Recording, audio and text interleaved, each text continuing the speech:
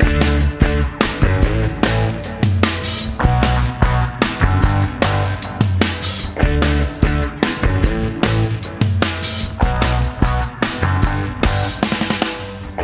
right, this is Down by the Bank, episode 23. This is Corey. Hey guys, what's up? It's Derek. And also joining us today, actually on one of our most listened to episodes, a couple episodes back, I'm just now revealing that to him, so he gets the ratings, is our reoccurring co-host, JK3. Yay, man, I'm happy to be back. Episode 23, he's a GOAT, Michael Jordan, favorite number. I mean, this is an appropriate podcast to have me on, guys, so I'm excited. Yeah, definitely appreciate it. And, yeah, you beat out Mike Duraco's episode in episode 3, so you should be proud of that. Only Michael I acknowledge is Jordan. Well, then if that's the case, we don't have him back again till 45, Corey. Yeah, exactly. All right. So, as always, just everybody keep in mind, we're available on iTunes, SoundCloud, Google Play, and Stitcher. And if you could do us a favor and leave us a rating and review on iTunes, we've actually picked up quite a few lately. It's certainly helpful. It just helps kind of move us up the charts a little bit. So we appreciate that. What'd you guys do for Thanksgiving? Yeah, fat. That was pretty much it. Yeah, I mean, that's pretty much it, man. That's all you do, right? You just sit around and wait for those dishes that you get once a year, and then you eat them, and then you eat them like the next day, and then by Saturday, it's kind of like, all right, I'm done. What's the consensus on cranberry sauce? Because I think it's disgusting. What? Oh man, no. You know what? What you do with your leftovers. You take some of the rolls that you get, take a piece of turkey, you slap it on there. You take some of the dressing or stuffing wherever you're from. Then you take the cranberry sauce and put it on top of that. Got your nice little Thanksgiving sandwich. Ugh. Well, you talking my language right there, man. I just ate like about an hour ago, but you're already making me hungry again. So. Yeah, man, that's it. All right. Anyway, all right. Jags lost to the Bills 28-21. We're going to be talking about that game a little bit. Another disappointing loss. But before we do that, one thing that JK3 brought my attention prior to the podcast recording is Telvin Smith, hashtag GQ Monday. He's got a cool hat. You want to describe that hat? It looks like an old school taxi cab driver. If he wants to become an Uber driver in the off season, I welcome it. But Telvin, I don't know, man. The suit looks good. You know, usually a stylish cat, but the hat, I don't know, man. It's kind of like an old school, like, comedian. Like if you're at like the Comedy Zone and you can smoke inside of it and he's telling dry jokes. That's what it is. Nah, man. Hey, Telvin, if Russell Westbrook can wear ice skating tights before the game, you can wear that hat. Okay? All right. Don't listen to him at all. If you hear this, don't listen to him. All right, we're gonna have to do reoccurring fashion segments like this. But first, before we start into anything in the game, specifically to the teams, let's talk about the refs a little bit, because the post-game, radio that I listened to seemed to be split between whether the game was Gus Bradley's fault or it was the fact that we were completely, screwed over by the referees. So, you know, one particular play that comes into mind that stands out among many different plays was the McCoy play towards the end where he obviously was stepping out of bounds. I thought that was pretty significant, but Derek, like, just to start out, like, how significant do you think the referees played in the outcome of that game? You know, they played a part. They used that, McCoy stepping out. What is it? When your forward progress gets stopped, you know, that's where they stop it as far as where the play goes. So if you go back and then get pushed out of bounds, they still do a rolling clock. Yeah, that definitely did not help our cause. But see, that's the thing. When you've been losing, that's what kind of calls happen to you. Losers get losing calls. That's pretty much it. And we can't blame it on that. There's a lot of stuff we're going to cover, but we can't put it on the refs. But the Zebras definitely, yet again, you know, the Zebras fail us once again. So you got to control what you can control. I mean, there was still some plays that were left on the field. There were some plays that Hearns, he should have caught. Granted, you know, I love Hearns. He catches a hospital ball every game, but, the one that's, outstretched over his arms, you got to have that. And that play was deep into the fourth quarter. Shouldn't have came down to that. Right. Did you guys see the point in which Gus Bradley actually had to kind of be told to shut up because he was yelling so much at the referee? I think he's kind of come unhinged a little bit now that it's gotten later and later in the season. I mean, we're about 6 weeks too late for that. We're about 6 weeks too late for him to, start showing a little bit of emotion and not being all rah-rah positive. I mean, it's the reality is it's coming down to where he's arguably statistically the worst coach in NFL history. Right. And, we've got a couple of weeks left, and I don't see that changing at all.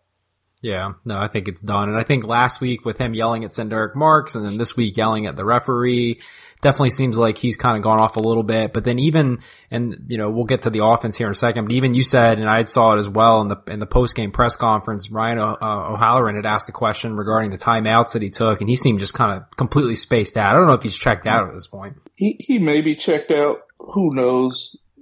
But he's not in it. And I think that the yelling at the refs was just overcompensation for the inevitable. He's trying to take his frustrations out on someone. Don't take it out on the refs because they're not helping us anyway, and we're not helping ourselves. Right. So he should be more focused on the habits. Remember, I'm not going to say culture. I'm going to say habits. So that's what he should be more focused on. Right. But in terms of kind of breaking down the offense and the defensive side, Derek, I know especially you had a fondness for the style of running game that they started out with. Read option, man. I don't care how we do it. Just run the dang ball. And we did it. And it wasn't just Bortles.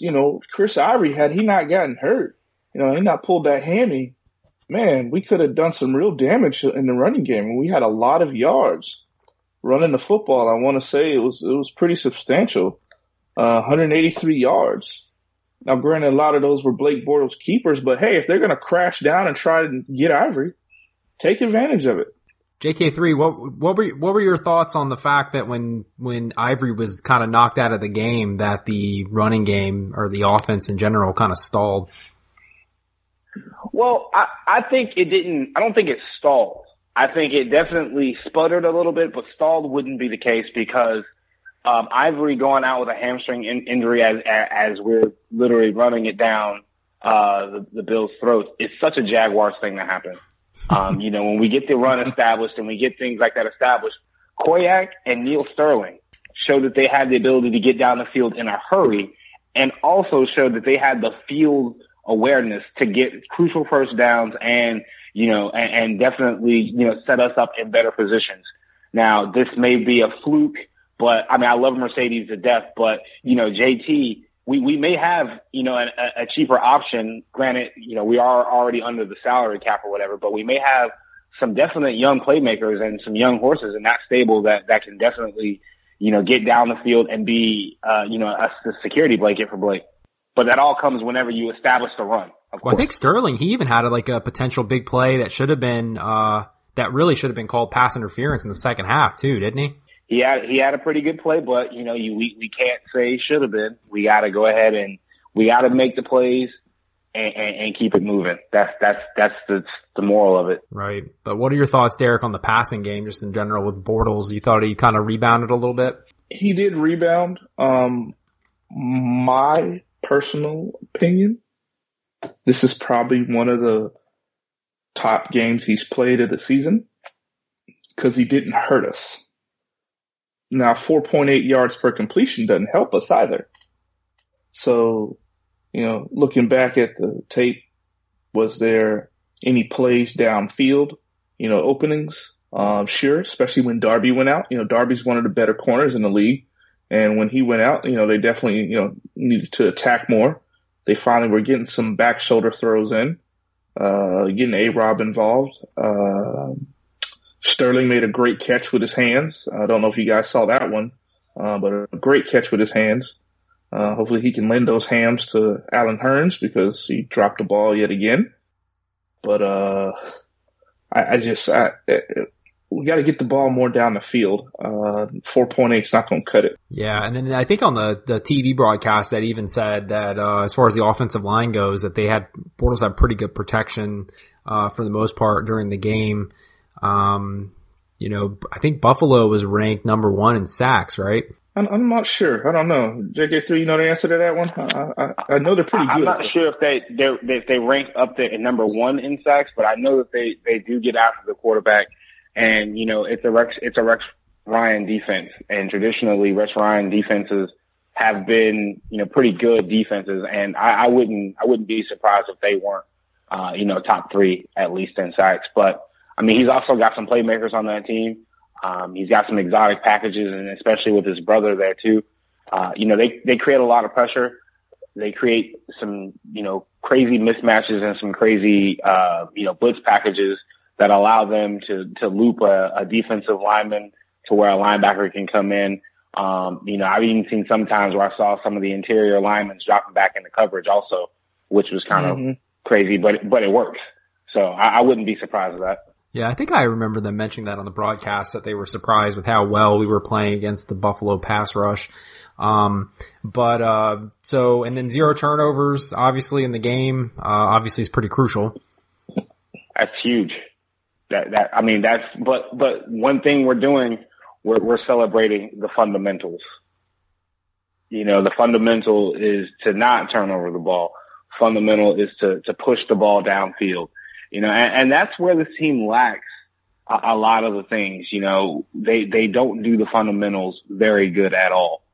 They really don't. And, when you do the fundamental things correctly, instead of you finding ways to lose games, you find ways to win games.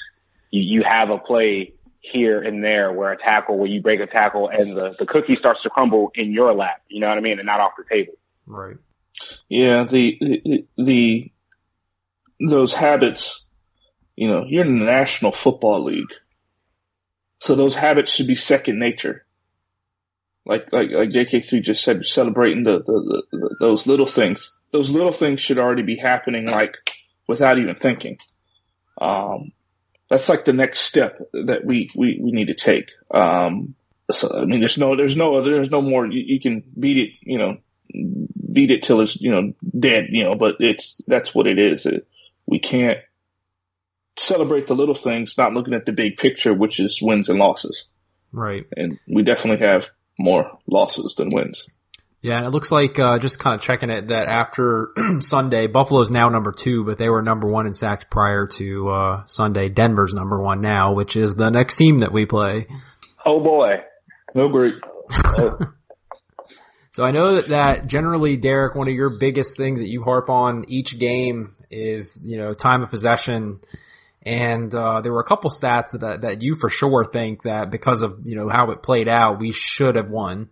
Okay, I'm going to ramp it up a little bit. I've been quiet the last 2 questions. How in the world do we win time of possession by 7 minutes, convert over 50% of our third downs, and lose the game? Tell me. Please, somebody. Reddit, iTunes, Twitter, I don't care. Does somebody tell me, how do we lose the game? You do everything that you're supposed to do. Granted, yeah, the passing numbers weren't there, but he didn't hurt us. He kind of played a Tyrod Taylor type game too. Tyrod Taylor plays a similar style, except Bortles did this once. Taylor does this every game. So you're figuring, well, how did we lose? Because, in my opinion, just the attitude and the habits that are brought to the team by the head coach. We settled as a team. Individuals may not settle, that's for sure, because there were definitely some outstanding individual performances by Telvin, by Bortles, we'll put that out there, by Yannick. I mean, some outstanding individual performances, but as a team, we just didn't do it. Yeah, and I know one thing that kind of stood out especially, and I think JK3 prior to us recording, you did especially mention this, was the emotion from Bortles that we just haven't, I guess I'll say the positive emotion that we've seen from Bortles that we haven't seen lately. Yeah, the team, the team doesn't have that leadership quality to where he's a very unemotional person. I mean, if you look at kind of like Jay Cutler, how people really don't think he's doing that good because he's just there mediocre. He's just meh about it. It was great to see Blake having fun. It was great to see Blake, you know, running the ball and then actually looking down some of his tacklers. And then when he's out of bounds, just, you know, kind of giving him the little Geico up. You got to be quicker than that. You almost got me. You just got to be a little bit quicker, you know? And then when he threw the touchdown, I'm not sure if it was the first or the second touchdown that he threw, but the camera panned in on him, you know, basically yelling at the offense or yelling at the sideline, yelling at the coaches that, you know, he threw the touchdown. I mean, go back to London when he punted the ball in the end after he scored. Right. You know, let's just get that Blake back, that fun Blake that we have back. But, you know, winning cures all. I'm pretty sure he'd be a lot happier if we were winning games, and he'd be a lot happier if, you know, people, you know, weren't asking him why he's not a natural thrower of the ball and et cetera. he got a little Kirk Cousins-esque in that game, I think. How do you like me now? Oh, man. Oh, yo, Kirk Cousins, the ooh-wee. And how do you like me now? He is the best guy to talk to, or the best ad-lib, whatever you want to call it, at post-game is hilarious. Right. And know why Kirk Cousins is the best? Not just because of his personality, because he knows he's got the Redskins right where he wants them. Have you heard his contract situation, what they're going to have to do? Yeah. With that second franchise tag, he's going to make money regardless. Now, granted, he'd want a guaranteed deal for more money, but man, see, and Bortles could be there. They're already talking about extending Carr. But Carr has wings. Yeah, that's true. Kirk Cousins has wings. Because if you were to tell me, I don't think Amari Cooper is a good receiver. Michael Crabtree is a decent receiver. I just never have really liked Michael Crabtree. But if you were telling me talent for talent that those two guys were better than the three we have, although Hearns is dropping balls lately, then, you know, it shows it now because they got wins. So you can say, yeah. But just talent-wise, I think we can compete with them as far as our receiving core. Yeah. Well, yeah, I agree. And like Bortles, I can't recall, but I think he passed to I think Mark Brunell was third with like 20-something touchdowns, and now he's third in terms of touchdowns, total touchdowns in a single season for the Jaguars. So, I mean, even if how bad the season's been, I mean, he still puts up the numbers in terms of our record books. And so counting last year, I'm still on the side of not giving up on him yet. I think maybe next offseason giving him a little bit of competition wouldn't hurt, but I think that, like you said, the receivers that we have, the quarterback that we have, maybe with a new head coach, maybe with a new offensive coordinator, we'll be able to do something. But you don't want what is another Jaguars thing to happen is, and it's really hard to predict. It's definitely above my pay grade, but you kind of don't know when to pull the trigger on getting someone who's just going to be a decent talent in the league. You know, for example, your Dak Prescott, or we took Brandon Allen. So you just really never know and can never really gauge that talent. I mean, unless you just have a crystal ball. And if you do, I need the next Powerball numbers, please. But I mean, you just can't really gauge it. You guys think that Hackett's made a pretty good contribution? At least this is probably the best game of his tenure as the offensive coordinator, right? Absolutely. I agree. Oh yeah, for sure. Absolutely, for sure. Even though he looked like a garden gnome on Sunday with the Scully on. Yeah. Well, and that's the thing is like, and maybe it's a gut feeling more than anything. I just feel like we have the guys, and I feel like Bortles is the guy, and I think people were too quick to turn on him. I just think he's been a product of the negativity and the kind of the garbage season that we've had this year, and he's not the only one that's been bad. I mean, it's kind of been across the board. You talk about that in, players that have been struggling, like for instance, Rashard Green. Let's bring him up. Right. Dropping punt returns. That's not the first one he's dropped. He's definitely dropped more and lost some. And he was the top punt returner in the league last year. Yeah. I mean, come on. No matter how good you are as a player, you can play up or down to how your team's going. It's almost like running in a race. Deion Sanders used to say, I had next man speed. I didn't have 4.2 speed. I had next man, which means if somebody was faster, they ran a faster 40, put him up against me. I bet you I'm going to beat him. So it's that, that environment that you're in. So the Jags are like, they're not even next man speed. They're like down a speed. So everybody on the team is sinking down to that level. Whether they don't believe in Gus no more, they're just getting down, or, they know Bortles is doing whatever besides studying the playbook. So they're like, if they don't really care, I don't care. Just give me my check so I can go get paid, get me some hats and suits and whatever, and some Gucci or whatever it is they get, and have a good day.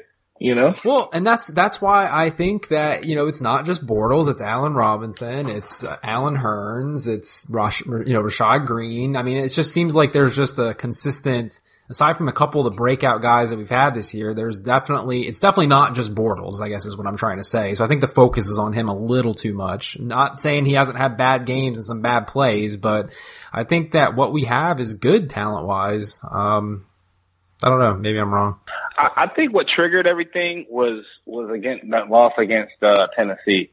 Yeah, like that loss against Tennessee. First of all, they're a rival, but then you just start thinking, man, we're mathematically out right now. This is one of those things where now people start playing for themselves individually, not worrying or not getting hurt.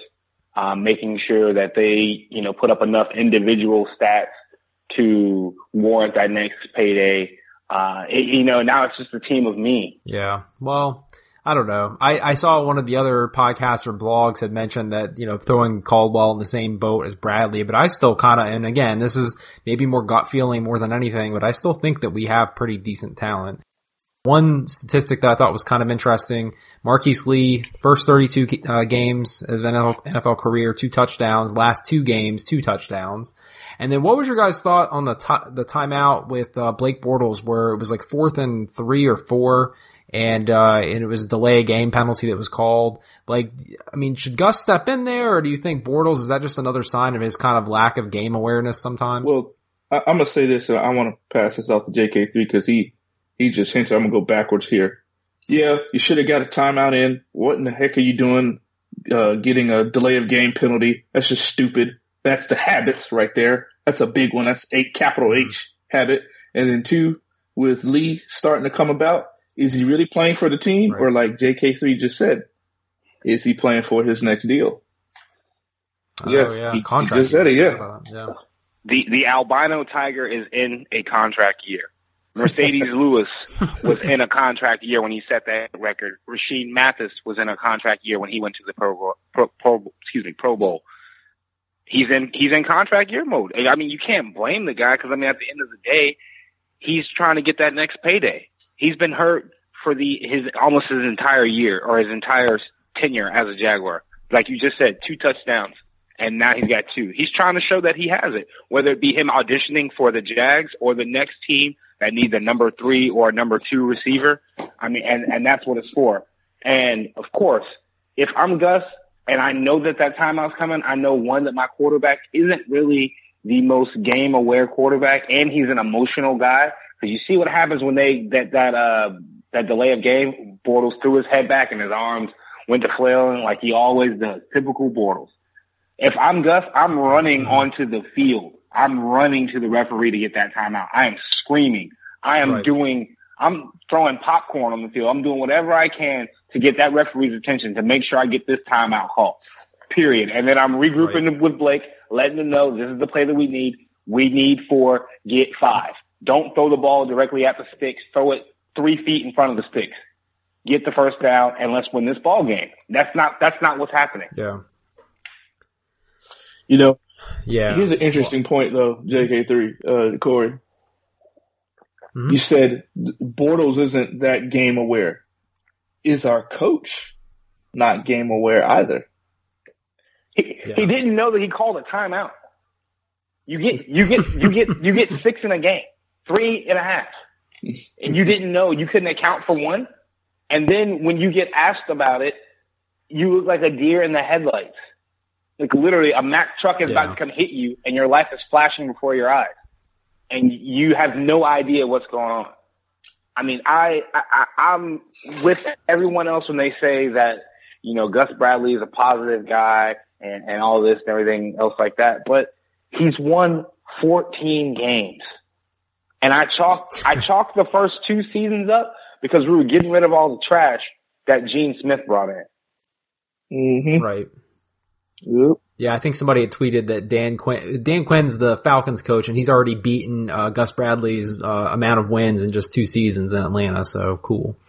That's good. And that's another Seattle defensive coordinator, right? Did we get the wrong one? We got the happy-go-lucky one. Well, the thing with the timeout too in the press conference, because you were referencing the O'Halloran question again, where Gus kind of blanked, is they asked him about this timeout as well, and his response was, "Well, I thought we'd get it off." So it's just like, well, that's good. Yeah. You ever been? And I may be questioning you all's character, but you ever been caught in a lie, and you need to what? You need to ask a question again just to try to get your lie set up. Yeah. I'll admit it. Like you need a Twix break. Yeah. Someone to come in and press pause so you can think that's what that was. That was a Gus Bradley Twix break. He had no idea what he knew had been caught, and it was what? Oh, you mean? Oh, wait, what timeout again? Which one? Oh, yeah, that one. See what happened, baby, was that I forgot to plug my phone in. So when I got home, it was off. That's why I didn't receive your text message. But I'm home now. You know, it was one of those. It was one of those. Yeah. No, he definitely is definitely was thinking, and he was probably thinking like, please don't ask that question. Please don't ask that question. Please. Oh, dang, they asked that question. Oh man. Yeah. Well, I guess fire Gus Bradley is kind of like a played out topic at this point, but I will say it does seem like the media strongly is turning because Gene Fournette had written an article. I don't know if you read it. I don't know if it was that night or this morning where he pretty much said that Khan, no matter what he's predisposed to do at this point, just needs to go ahead and cut the cord and kind of do what we had talked about before and kind of generate some of that artificial enthusiasm by having a different coach the rest of the way. Because I'll tell you right now on social media, there's nothing but people trying to sell their tickets for the Denver game. So that turnout's not going to be great, except for maybe, the Denver fans. But one quick side note before we get into the defense, what's your guys' thoughts, and JK3, because I know you're especially into the social media side of things, what's your guys' thoughts on the outrage about the team selling other teams' merchandise in the stadium? Because that blew up into a huge ordeal. That is a for sure fire way to lose your fans.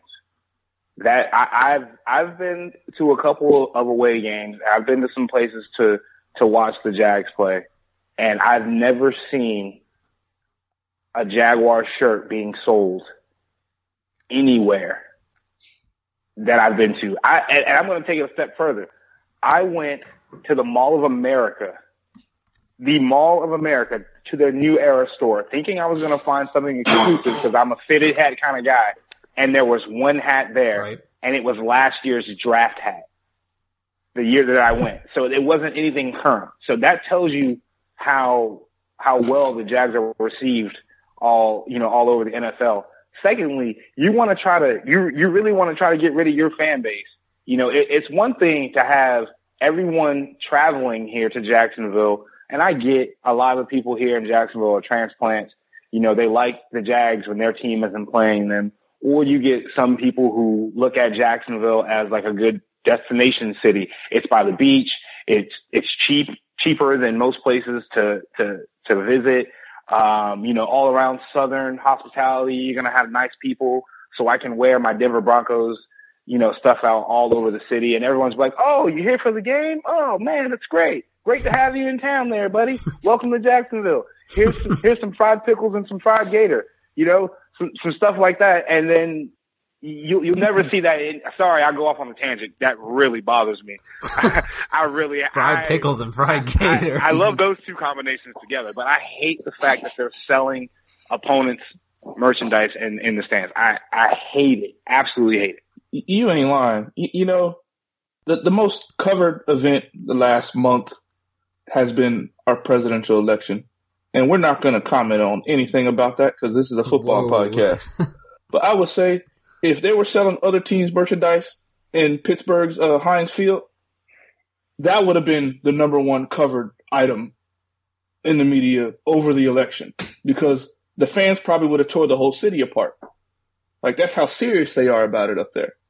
So it's like, how come we're not serious, as a team, ownership, and our team leaders, as far as the front office, how can we let something like that happen?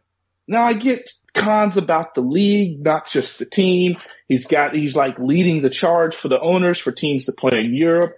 He's about money, and I understand that. But if you're letting money come before pride, let's start the second guess. Are you really down for the city, or are you just trying to make money off us? What would have been completely appropriate, and I would have been okay with it. I don't know where you guys park for the Jags games or whatever, but usually Sports Mania, local store, they usually have like a little tent set up, and they do like a tent sale with like beads. It's usually in the tailgaters parking lot or whatever. I would much rather welcome, Shad Khan asking the owner of Sports Mania, how does opponent's gear sell? I mean, it's all NFL licensed gear. What makes you think that someone is going to come that's a Denver or a Broncos fan is going to come without a shirt into the stadium and say, oh, man, I don't have a shirt. Man, let me go ahead and buy this $47 Nike Dry Fit tee here in the stadium. And now I've got a shirt. I've bought one thing in that one piece of one clothing article in that stadium. And that was in like 2008 when it was ridiculously cold and I didn't bring a hoodie. I brought a long sleeve shirt and I was like, you know what? I'm going to wear this hoodie. I don't mind spending the $57 for it. Yeah. Yeah, that stuff's expensive. I bought a hat there the last game and it was like $35. Mistake. Unreal, man. Yeah. My thing is, and then I'll shut up about this, I don't know that I really care because I feel like it's like not even that much in the stadium, like section wise. And I mean, from a profitability standpoint, they must have seen some value in selling it. So for the team's sake to make additional revenues, I mean, I don't know. Maybe I'm not looking at it. It's all about pride, man. It's all about pride. It's almost like when you're at football practice as a kid, whether if it's, Pee-wee, Pop Warner, middle school, high school. One of the things you don't do is you don't put your helmet down on the ground. You always carry your helmet. Whether if you have it on or you got it in your hands, you always have your helmet. That's almost like putting your helmet down on the ground. It's like no pride. Yeah, we're going to sell Denver jerseys in here. Yeah, but I mean, it's all about pride. Well, as Tupac once said, I'm trying to make $1 out of 15 cents. It's hard to be legit and still pay the rent. So is it the money or is it the pride? Is it the money or is it the pride? Because I'm thinking it's the money. I don't know. Hey, man, pride is it's one of the 7 deadly sins, and I'll hold on to that one. I ain't coming out for less than 100,000, Nicki Minaj.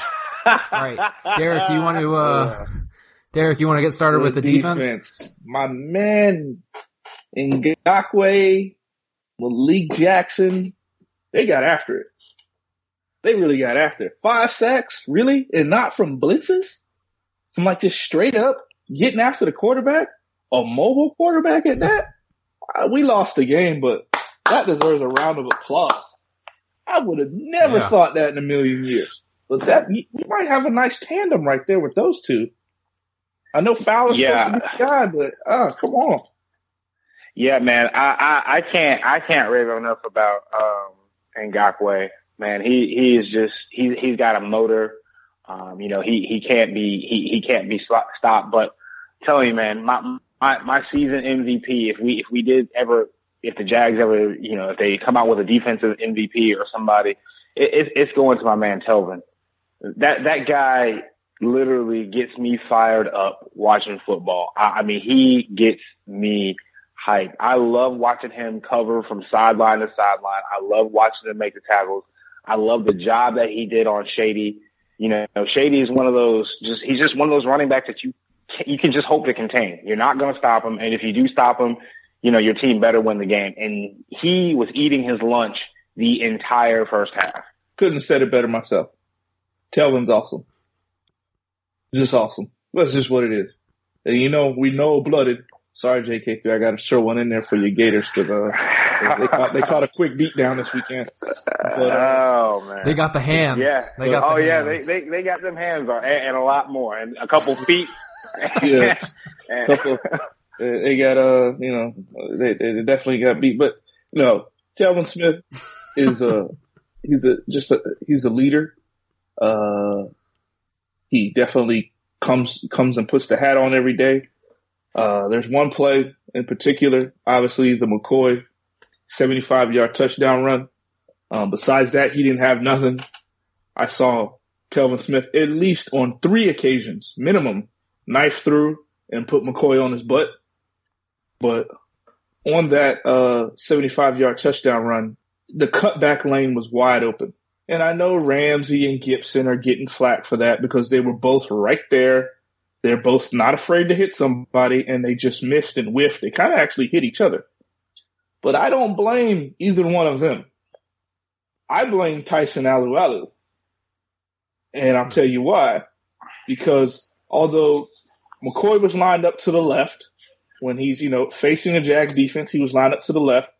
They were in kind of a pistol formation. I don't think it was a complete shotgun. It was kind of short, so it might have been it was shotgun, but McCoy's to the left, but they were shorter than the normal depth of a shotgun snap. He kind of just handed it to him to the left, and McCoy basically took 2 steps and cut it back to the right. And I get that Ramsey and Gibson were right there, but why did Tyson Alualu let the tackle take him all the way to the left? Like, he just kind of dove. The tackle didn't have to do anything. He didn't have to block.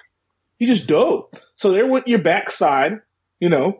Ramsey was probably responsible for him bouncing all the way outside, which Ramsey had him completely cut off. And what did he do? He went right down that lane where, in my opinion, Alualu should have been at.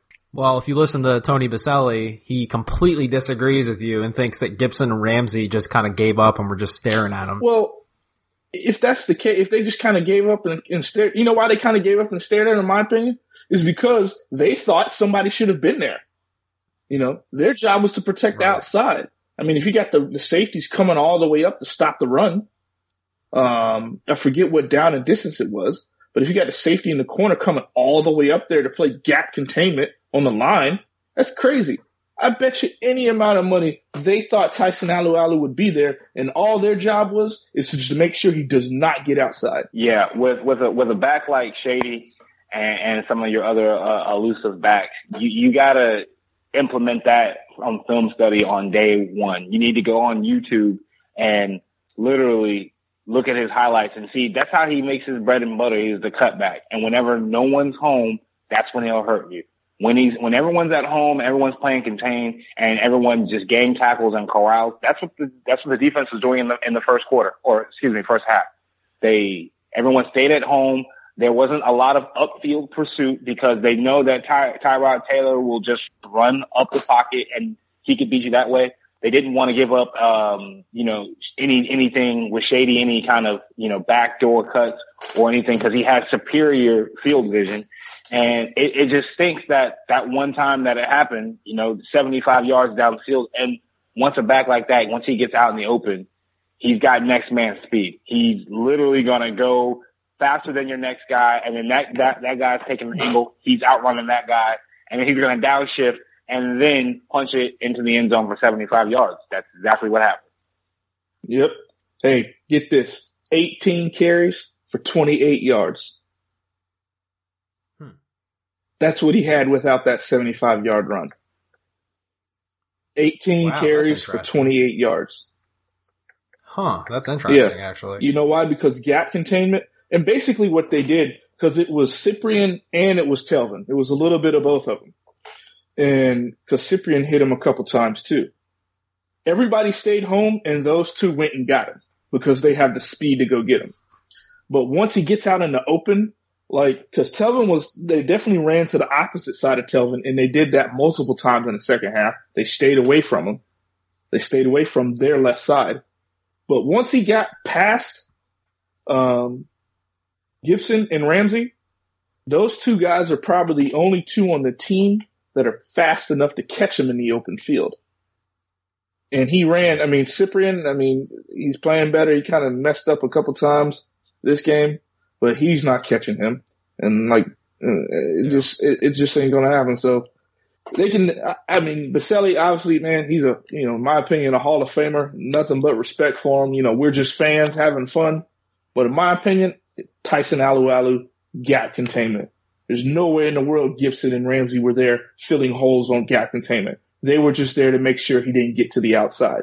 All right. Well, I definitely, and this is for you, Derek, for sure. What happened to Jalen Ramsey on that long pass? All right. Because people on Twitter were saying they were about to get the little crying Jordan memes ready on that one. So was that, Tyrod threw a dime. He threw a 60-yard dime. Sammy Watkins didn't even break stride. Yeah, I mean, Ramsey was there. He was right there. The only way that ball could have been placed where Watkins could have got it was right over the top of his head, right in Sammy Watkins' arms as he's running full speed down the field. And that's exactly where Tyrod put it. So hats off to him. You're not going to win every play. And Sammy Watkins ain't no chump either. He's not a chump. He's a really good player when he's not injured. Yeah, Sammy. I mean that ball was that was a Michael Vick ball. That was a ball that came out with some zip on it, mustard, whatever you want to call it, and he put it exactly where he needed to. I mean, there's nothing you can do about that. If Jags fans want to get mad at Jalen for giving up that play, let's go back to the last 8 or 9 weeks where he's locked down elite receivers, and then also won the game on a breakup with Alshon Jeffrey a couple weeks ago in Chicago. So let's not forget that. I mean, it was just a perfectly thrown ball. Nothing you can do about it. Nothing at all. Yeah. And he had safety help over top. So that's why he was lagging. Okay. Gibson was right there. He was about 5 yards away. So if they were to throw that ball, they would say he'd throw it a little bit further in on the sideline, and then Gibson could have made a play on it. They were in a cover two, or what was it cover one or cover two man? It might have even been just cover one because I think Gibson was the only person back there, but he was there. But you can't even blame Gibson really because he needs to shade Prince and Mukamara because in most times Prince is the one getting actually destroyed and not Jalen. Jalen is usually good on an island by himself, and he still is good on an island by himself. I'm not going to let one play hurt the kid or anything or change my opinion or anything else like that about it. But it was just one of those plays that happen. And when it happens, they make the play. Sammy Watkins is elite. He makes the play. It's one of those things where the cookie crumbled in their lap. Mm-hmm. Perfect route, perfect ball, end of story. That's just, yeah.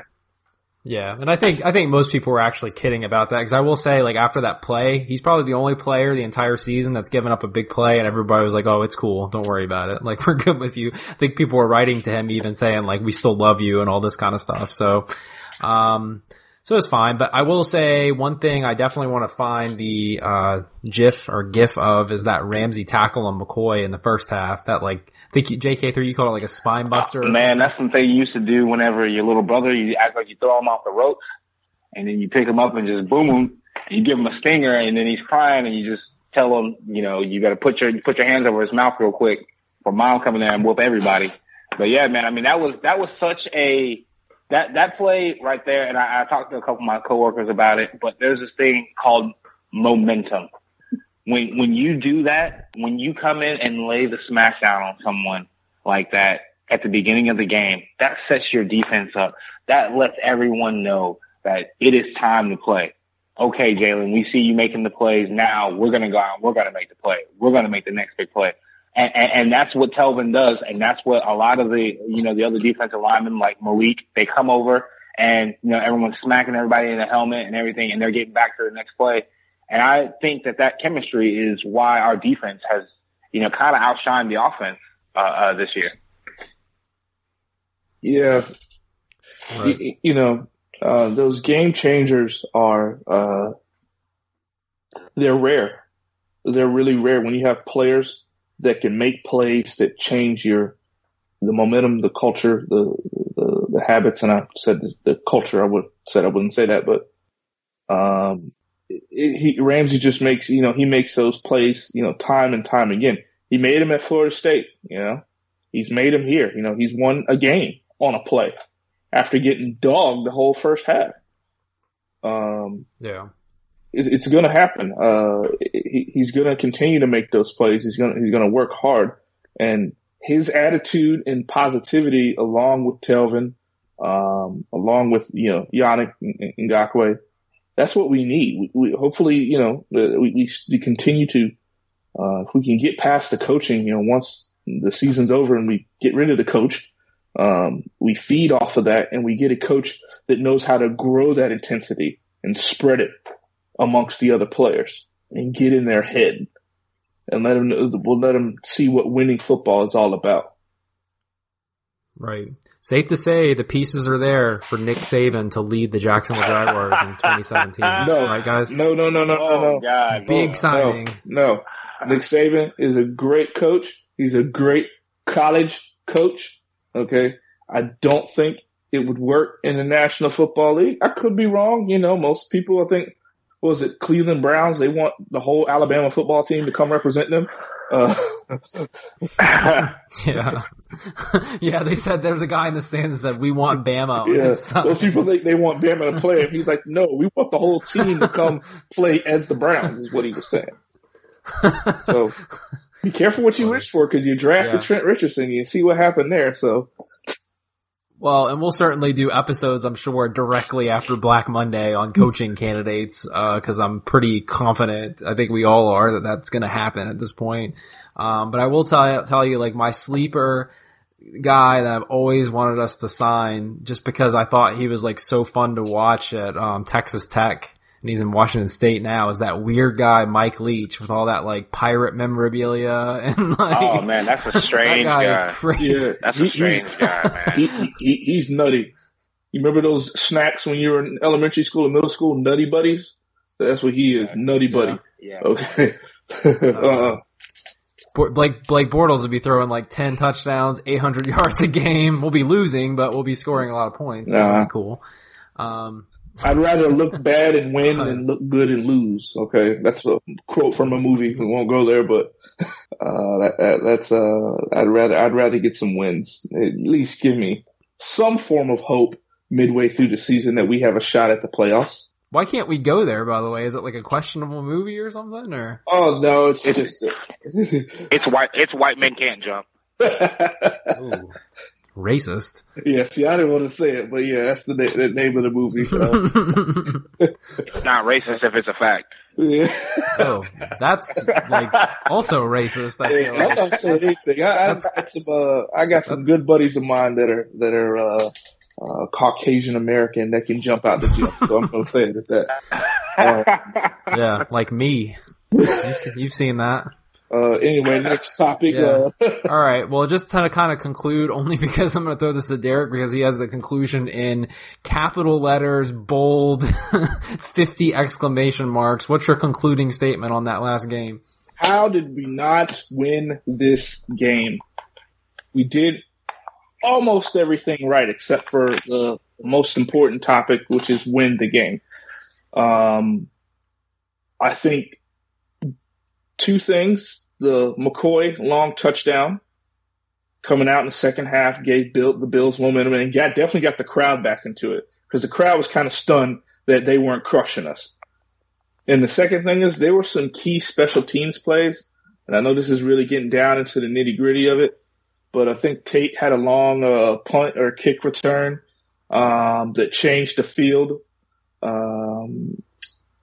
Starting drive, changed the field for Buffalo. That's huge. That's really big. So two things. And it's amazing how when you don't turn the ball over, and Buffalo didn't turn the ball over at all, how one or two plays can end up winning the game for you. And I think the punt return and McCoy's touchdown run won the game for him. Not even Sammy Watkins' long catch really didn't hurt us that bad, but those two things did change field position and got him 7 points on the next drive too. Yeah, JK3, final thoughts on the game? You know, the reason why we didn't win is because of takeaways. You know, the team, we, at this point right now, I think the defense knows, and I think the defense is held to a standard where they're doing everything right and they're not taking away the ball. Whenever you get a team where you know they're going to run the ball or you know that they do one thing really well, you got to force some takeaways. You really do. We had one takeaway with, that was called back. You know, Shady had a fumble. Clearly he was down. That would have been a momentum swing for us. Gibson had an interception that he made a great effort on, but I think it was pass interference. I think Cyprian maybe Cyprian got there early. I may be misquoting that. But bottom line is you got to get the ball back. You got to takeaways are what's huge, and you know we're not getting takeaways, and you know that's it. You get a takeaway, that turns into a house call. That turns into your defense putting up points, and that's one less down. You got to worry about the proverbial Bortles pick six. Right. Well, and I'll say, can't wait for the refs to apologize for all the mistakes, even though it doesn't help us whatsoever. And it was good to see the improvements from the offense, so that's kind of exciting. Rex Ryan, screw that guy. He's annoying, and Rob Ryan needs to cut his hair. He looks ridiculous. Rex Ryan has a foot fetish. Y'all know that? Yeah, I remember that on years ago. Yeah, I remember that. He was on the treadmill talking about his finish. I remember that. And that's been our fun fact of the day. Yep.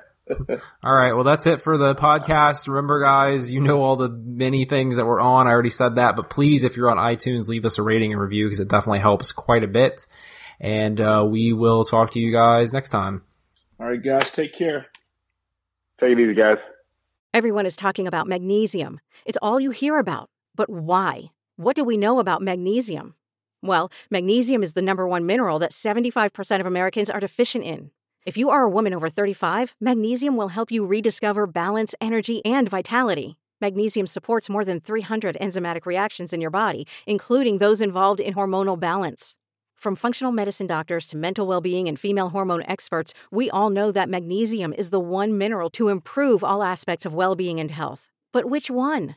Magnesium Breakthrough from Bioptimizers, the trusted choice recommended by leading experts with 7 best-absorbed forms of magnesium to ensure your body receives the support it needs for overall well-being. Go to bioptimizers.com/balance today and use code BALANCE10 for 10% off. Support your journey to wellness at bioptimizers.com/balance. Magnesium Breakthrough from Bioptimizers, your foundation to optimal health and vitality.